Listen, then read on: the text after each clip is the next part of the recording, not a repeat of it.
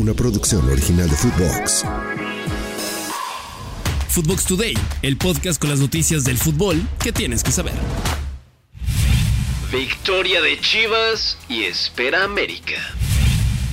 Sin problemas, sin complicaciones y sin titubeos, Chivas derrotó 2-1 en el duelo de vuelta a Forge FC y consiguió acceder a los octavos de final de la CONCACAF Champions Cup tras un 5-2 en el marcador global. A pesar de las rotaciones de Fernando Gago, el conjunto rojiblanco fue superior al cuadro canadiense con goles de Eric Gutiérrez y José Castillo. Ahora, Guadalajara espera rival entre su más grande rival, América, y Real Estelí, equipo nicaragüense quien lleva ventaja en la serie 1-2, pero aún falta el duelo de vuelta en el siempre complicado Estadio Azteca. Esto dijo Fernando Gago, estratega del equipo tras la victoria. Mi forma de vivir los partidos, de vivir los entrenamientos es mía. Trato de que los chicos sí tengan un nivel de entrenamiento muy alto, como vengo repitiendo. Necesito que los entrenamientos sean muy altos, que los partidos sean a la intensidad. Hoy era un partido importante porque nosotros lo tomamos de esta manera y necesitamos de jugar todos los partidos de la misma manera.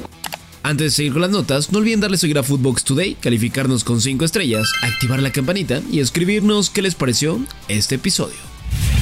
Golazo y victoria blanca. Un señor gol fue suficiente para que Real Madrid derrotara por la mínima a Leipzig de Alemania en el arranque de los octavos de final de la UEFA Champions League. A falta de Jude Bellingham, quien ha sido la estrella del conjunto blanco los últimos meses, apareció Brahim Díaz con un golazo al minuto 48 y así darle ventaja a los blancos en esta instancia. Durante varios lapsos del encuentro, el conjunto alemán mostró superioridad y lograron incomodar los 90 minutos a los merengues, pero no pudieron marcar.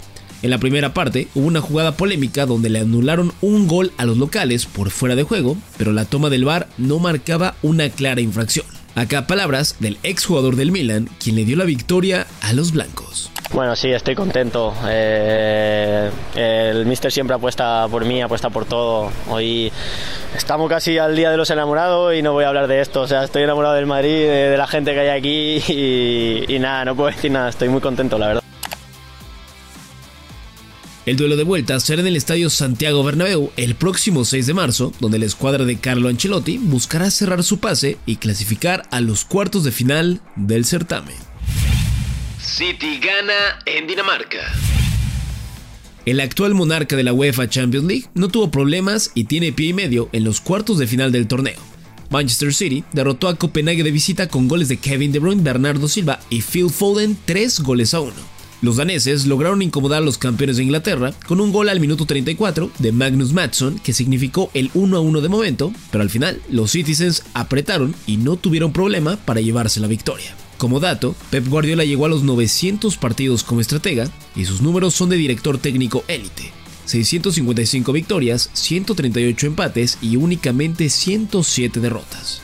El duelo de vuelta será el próximo 6 de marzo en Manchester en el Etihad Stadium. Eso es todo por hoy, nos escuchamos hasta mañana. Chao, chao. Footbox Today. Una producción original de Footbox.